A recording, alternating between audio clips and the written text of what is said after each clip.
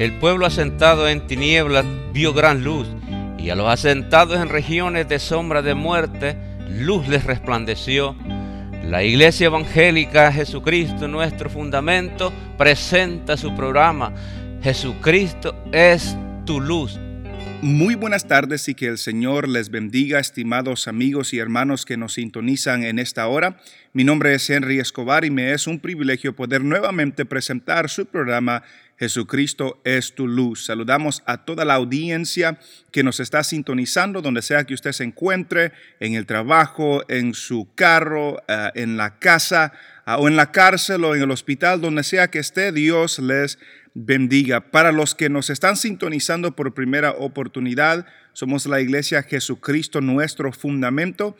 Estamos ubicados en el 8535 de la Parquet Drive en Houston, Texas, cerca de la área de la Wayside, de la Little York, de la Tidwell. Si usted quisiera visitarnos, comunicarse con nosotros, llámenos 713-825-0243. Y en esta oportunidad estaremos escuchando una alabanza antes de entrar en la meditación de la palabra.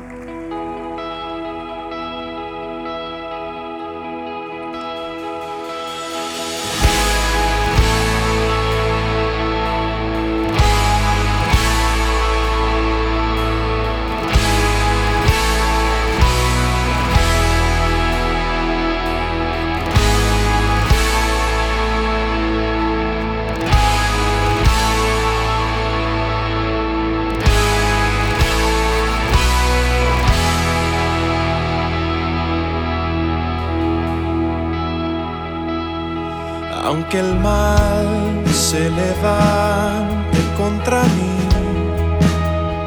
no temeré, no temeré. Y aunque vea mi carne perecer, no temeré, no temeré. Si al sufrir se conmueve mi fe, no temeré, no temeré. Y diré al Señor, refugio mío, mi fortaleza.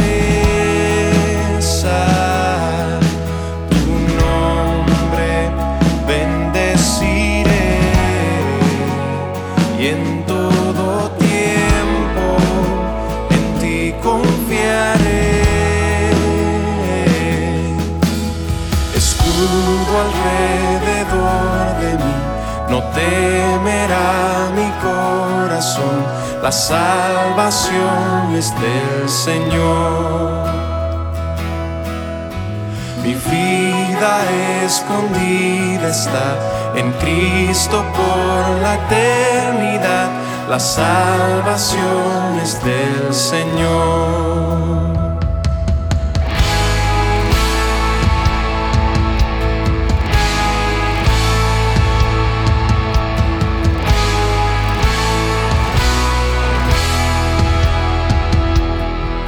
El peso de su ira recayó sobre Jesús y no temeré.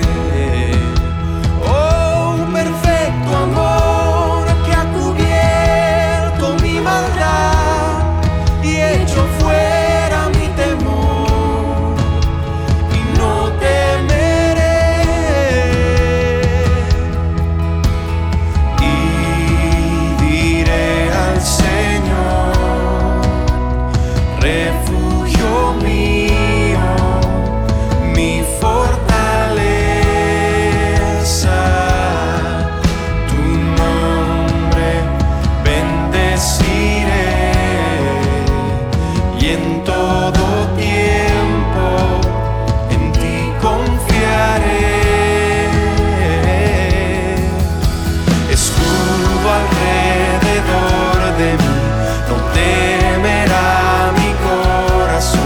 La salvación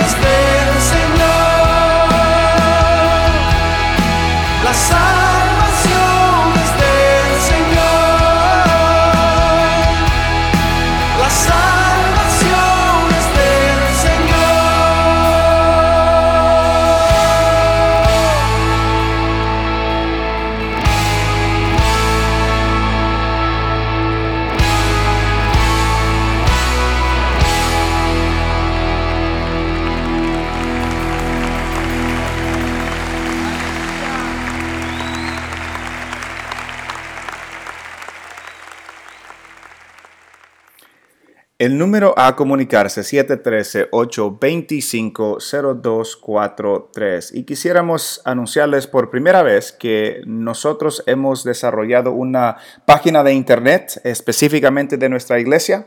Usted puede visitarla a cristofundamento.org. Ahí puede escuchar las enseñanzas que se comparten aquí. Ahí puede ver más información acerca de nuestra iglesia y también algunos artículos que hemos escrito para edificar al pueblo del Señor. Así que nuevamente, cristofundamento.org. Y en esta oportunidad estaremos comenzando nuestro estudio en Romanos, capítulo 14, versículo 13 al 18, que se compartió en nuestra iglesia. Romanos, capítulo 14, versículo 13, leemos este pasaje y dice: así que ya no nos juzguemos más los unos a los otros, sino más bien decidid no poner tropiezo u ocasión de caer al hermano. Yo sé y confío en el Señor Jesús que nada es inmundo en sí mismo, mas para el que piensa que algo es inmundo, para él lo es.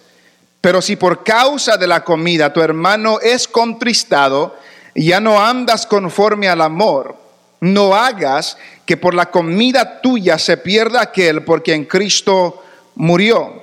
No sea pues vituperado vuestro bien, porque el reino de Dios no consiste o no es comida ni bebida, sino justicia, paz y gozo en el Espíritu Santo, porque el que en esto sirve a Cristo agrada a Dios y es aprobado por los hombres. Amén. Pueden sentarse. Romanos capítulo 14 lo comenzamos la semana pasada. Hemos dicho que desde el capítulo 12 de Romanos, Pablo está hablando de las aplicaciones prácticas de lo que ya venía enseñando. Cómo debemos vivir, cómo debemos tratarnos, cómo debemos responder a las autoridades, cómo debemos de interactuar los unos con los otros. Y cuando llega al capítulo 14, está hablando de una situación que existía en la iglesia en Roma, que ha existido todos estos siglos después y que existe hoy en día en esta misma iglesia. El apóstol Pablo comienza hablando en el capítulo 14 de recibir al débil en la fe, que hace una diferencia entre el que es débil en la fe y el que es fuerte en la fe, el que es maduro y el que no ha alcanzado cierta madurez, cierto entendimiento, cierto conocimiento. Pero lo que Pablo se interesa aquí es que se reciba al débil en la fe y que se reciba no para contender sobre opiniones, no para pelear, no para separarse, no para tener desacuerdo sobre opiniones. Y es importante entender esa frase porque el resto del capítulo tiene que ver con eso. Recibir al débil, pero no para contender por opiniones. Y entendemos por la Biblia que hay ciertas cosas que no son opiniones. Hay ciertas cosas que son mandamientos, que la Biblia específicamente dice hazlo o no lo hagas. El matar es un mandamiento de no hacerlo. El mentir es un mandamiento de no hacerlo. El adulterar es un mandamiento de no hacerlo. Esa no es una opinión, ese es un mandamiento de Dios. Pero lo que Pablo dice de donde no debemos contender es sobre opiniones. Opiniones es algo diferente. Opiniones es algo de que Dios no dijo específicamente que lo hagan o no lo hagan y que el cristiano tiene libertad para hacerlo o no hacerlo. Por ejemplo, hay diferentes cosas en nuestro contexto, en nuestra cultura que serían opiniones. ¿Se puede usar pantalón las mujeres o no puede usarse pantalón? Es una opinión. ¿Se puede cortar el pelo las mujeres o no se pueden cortar el pelo las mujeres? Es una opinión, no es un mandamiento de parte del Señor. ¿Cómo hacemos un culto? La clase de música que escuchamos, si es baladas o si es dúos o si es cualquier cosa. No hay un mandamiento en la Biblia que nos diga específicamente, esas son opiniones. Y la razón por la que Pablo dice esto, y da dos ejemplos, uno es de comida y otro es días importantes. Dice, unos dicen que pueden comer una cosa, otros dicen que no se puede comer una cosa. El que tiene libertad de hacerlo, no juzgue al que no lo haga. Y el que no tiene libertad de hacerlo, no menosprecie al que lo haga. ¿Por qué? Porque es siervo de otro. Y lo que está diciendo ahí es que usted no es mi siervo y yo no soy su siervo, en el sentido de que yo no le doy cuentas a usted y usted no me da cuentas a mí. Los dos le damos cuentas al Señor. ¿Por qué dice en el versículo 4, tú quién eres que juzgas al criado ajeno? Yo no soy siervo de usted, yo le pertenezco al Señor. Y usted no es siervo mío en ese sentido, le pertenece al Señor. Le sirva a usted porque le sirvo al Señor, pero yo le voy a dar cuentas al Señor y no a usted, y usted no me va a dar cuentas a mí. No lo rechaces porque tienen preferencias diferentes. No lo rechaces porque tienen opiniones diferentes. ¿Por qué? Porque el Señor ya lo ha recibido. ¿Quiénes somos nosotros, dice, para rechazar a aquel a quien Dios ya ha recibido? No tenemos esa autoridad. Y luego habla de los que tienen unos días más importantes que otros. En este contexto estaba hablando del día sábado, de los sabatistas, del día sábado, de que sostenían que el día sábado era consagrado al Señor y que no se podía hacer nada en ese día. Otros decían, no hay problema. ¿Y cómo se aplica en esta cultura de nosotros? La Navidad. Unas personas dicen que la Navidad es pecado celebrar el 25 de diciembre. Otras personas dicen que no es pecado celebrar la Navidad el 25 de diciembre. Eso es una opinión. No es un mandamiento de parte del Señor. Y la razón por la cual Pablo dice que no se vayan a separar por eso es que el que no lo hace, el que no come carne, lo hace dando gracias al Señor, lo hace para el Señor. El que come carne lo hace para el Señor. El que no celebra cierto día lo hace para el Señor dando gracias, y el que no lo hace para el Señor y dando gracias. Entonces la idea ahí es la motivación. Si lo que hacemos, no mandamientos sino opiniones, lo hacemos para el Señor, para agradar al Señor, estemos convencidos de eso, que lo hacemos para agradar al Señor. Y luego dice, ¿por qué juzgas a tu hermano? ¿O por qué menosprecias a tu hermano? Porque todos los cristianos van a presentarse delante del Señor, y todos los cristianos van a dar cuenta de sí, de todo lo que ha hecho en esta vida. Todo lo que ha hecho en esta vida. En el versículo 12 dice, de manera que cada uno de nosotros dará a Dios cuenta de sí. Nuestros pecados, los que hemos creído en Jesús, han sido perdonados completamente en la cruz del Calvario por nuestra fe en Jesucristo. Es lo que me ha dicho Romanos. Las opiniones de mis preferencias y de lo que a mí me gusta, yo le voy a dar cuentas a Dios por eso. No le voy a dar cuenta a usted. Y viceversa. Usted, en cuanto a opiniones, no me va a dar cuentas a mí. Como hermano o como pastor, no me va a dar cuentas a mí, le va a dar cuentas a Dios. De manera que cada uno dará cuenta de sí mismo a Dios. Entonces la responsabilidad de nosotros no es juzgar al hermano en cuanto a opiniones. Tenemos responsabilidad de que si un hermano o una hermana anda en pecado, de llamarle la atención, porque la Biblia me dice que lo haga. Pero en cuanto a opiniones, dice no, porque daremos cuenta a Dios todos nosotros. Entonces los primeros 12 versículos que vimos la semana pasada está hablando de esa libertad que tenemos en el Señor. Este versículo 13 al 18 que vimos hoy ya no tanto está hablando de la libertad, sino que está hablando del amor en usar en esa libertad. Y en el versículo 13 que leímos hoy dice, así que en base a todo lo que venía diciendo en los primeros 12 versículos, ya no nos juzguemos más los unos a los otros. Note eso. Así que el hecho de que todos vamos a dar cuenta a Dios individualmente por nuestras opiniones y preferencias, en base a eso, ya no nos juzguemos en esas cosas los unos a los otros. Y esa palabra juzgar es la misma que se usa en el versículo 3, cuando dice, el que come no menosprecia al que no come, y el que no come no juzgue al que come, Y es la misma palabra que se usa en el versículo 10, pero tú, ¿por qué juzgas a tu hermano? O tú también, ¿por qué menosprecias a tu hermano? Es la misma palabra que se usa ahí. No es nuestra responsabilidad juzgar a los otros hermanos en cosas de opiniones o preferencias. Todos daremos cuenta a Dios por nuestras preferencias. Y porque eso es verdad, dejen de hacerlo, dice Pablo. Porque eso es verdad, dejen de hacerlo. Así que ya no nos juzguemos más los unos a los otros. Ellos lo estaban haciendo y les dice, ya no lo hagan. Porque vamos a dar cuenta a Dios individualmente por estas opiniones y ya no nos juzguemos los unos a los otros. Ya nos condenemos los unos a los otros porque no tenemos esa autoridad. Y ese es un llamado para nosotros como hermanos. De que cuando un hermano o una hermana está haciendo algo que no es específicamente pecado, pero es su preferencia, yo no tengo la responsabilidad y la autoridad de juzgar a esa persona. Se lo dejo a Dios.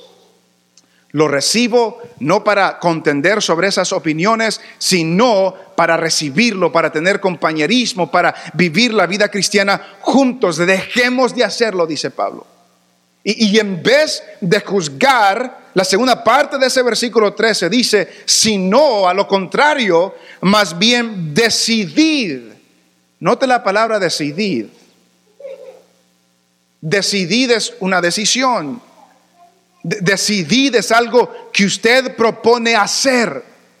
Es algo que voluntariamente yo propongo hacer esto. Y esa palabra decidir, Pablo la traduce en 1 Corintios 2:2, me propuse. Esa misma palabra, Pablo la traduce me propuse. Y en 2 Corintios lo traduce diciendo, esto pues determiné para conmigo. Es algo que yo decido, es algo que yo determino, es algo que yo me propongo. Y usted como cristiano, como cristiana, es algo que debe proponerse, debe decidir, debe determinar que, si no, más bien decidid no poner tropiezo u ocasión de caer al hermano. Tengan una determinación de no poner tropiezo u ocasión de caer al hermano. Entonces, cuando los primeros 12 versículos habla de la libertad que tengo, el derecho que tengo delante del Señor para hacer estas cosas, en el versículo 13 me dice, aunque tengas ese derecho, aunque tengas esa libertad, determina en tu mente no ponerle tropiezo a alguien más por la libertad que tú tienes. No poner ocasión de caer a otro hermano. Note que está hablando de cristianos. No está hablando de no cristianos, está hablando de cristianos, los hermanos en la iglesia. En vez de juzgarnos sobre opiniones, no pongamos una ocasión de caer o de tropiezo para nuestros hermanos. Para nuestros hermanos. ¿Cómo lo podemos aplicar esto en la vida práctica? Hay personas, por ejemplo, de que para ellos, y lo vamos a ver después cómo se desarrolla todo esto, hay personas que para ellos ir a un estadio para ver un partido de lo que sea, no es bueno, no es algo que los cristianos deben de hacer. Hay otros que dicen no hay problema. Entonces, el que dice no hay problema, no invite al que tiene problemas de hacerlo. Le está poniendo ocasión de caer o de tropiezo. Porque lo que va a enseñar después es que hay ciertas cosas que tienen que ver con conciencia.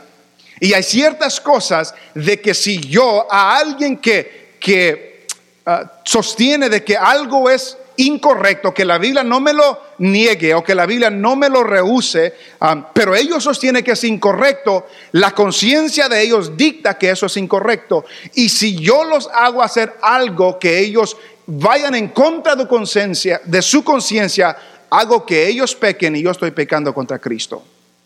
Es lo que me dice Corintios y lo vamos a ver después. Entonces, no pongas ocasión, en vez de juzgarse, decidan no poner tropiezo, decidan no dar ocasión de caer al hermano. Note lo que dice el versículo 10, ya lo repasamos, pero lo leemos otra vez. Pero tú, ¿por qué juzgas a tu hermano? O tú también, ¿por qué menosprecias a tu hermano? Está hablando de hermanos, está hablando de cristianos. No pongamos tropiezo a otro cristiano en su caminar.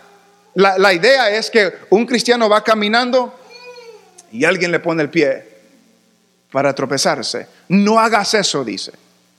No hagas eso. Porque cuando haces eso, estás haciendo que tu hermano caiga y estás pecando contra Cristo. No hagas eso.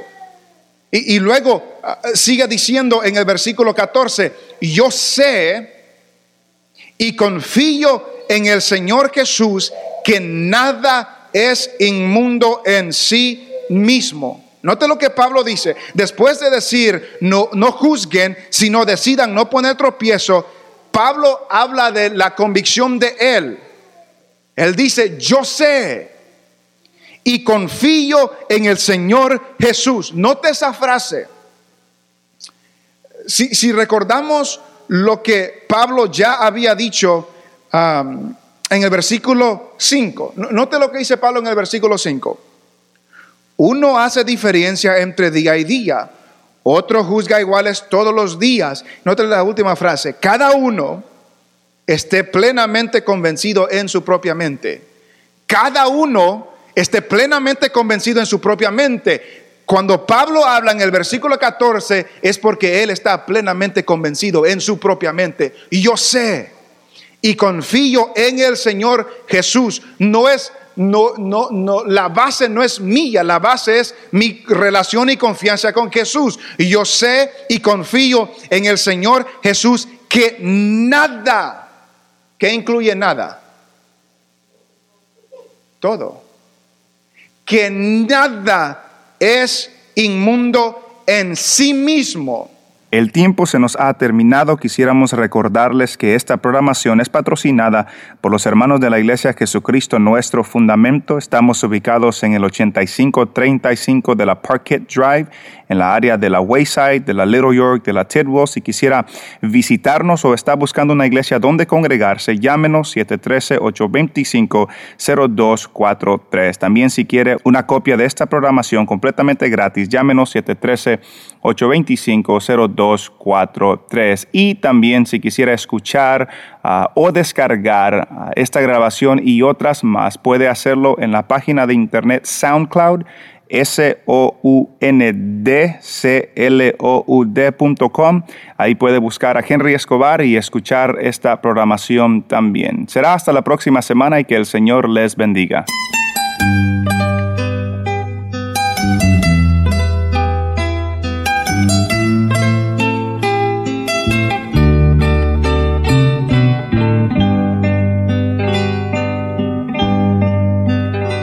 Oh alma mía, ama a Jehová, porque a su imagen Él te creó, y por la sangre de Jesucristo te ha rescatado en su inmenso amor. Debes amarle, oh alma mía, eres la esposa de mi Señor. Por eso entrégate sin más reservas, que Él sin reservas por ti se dio. Jamás olvides, oh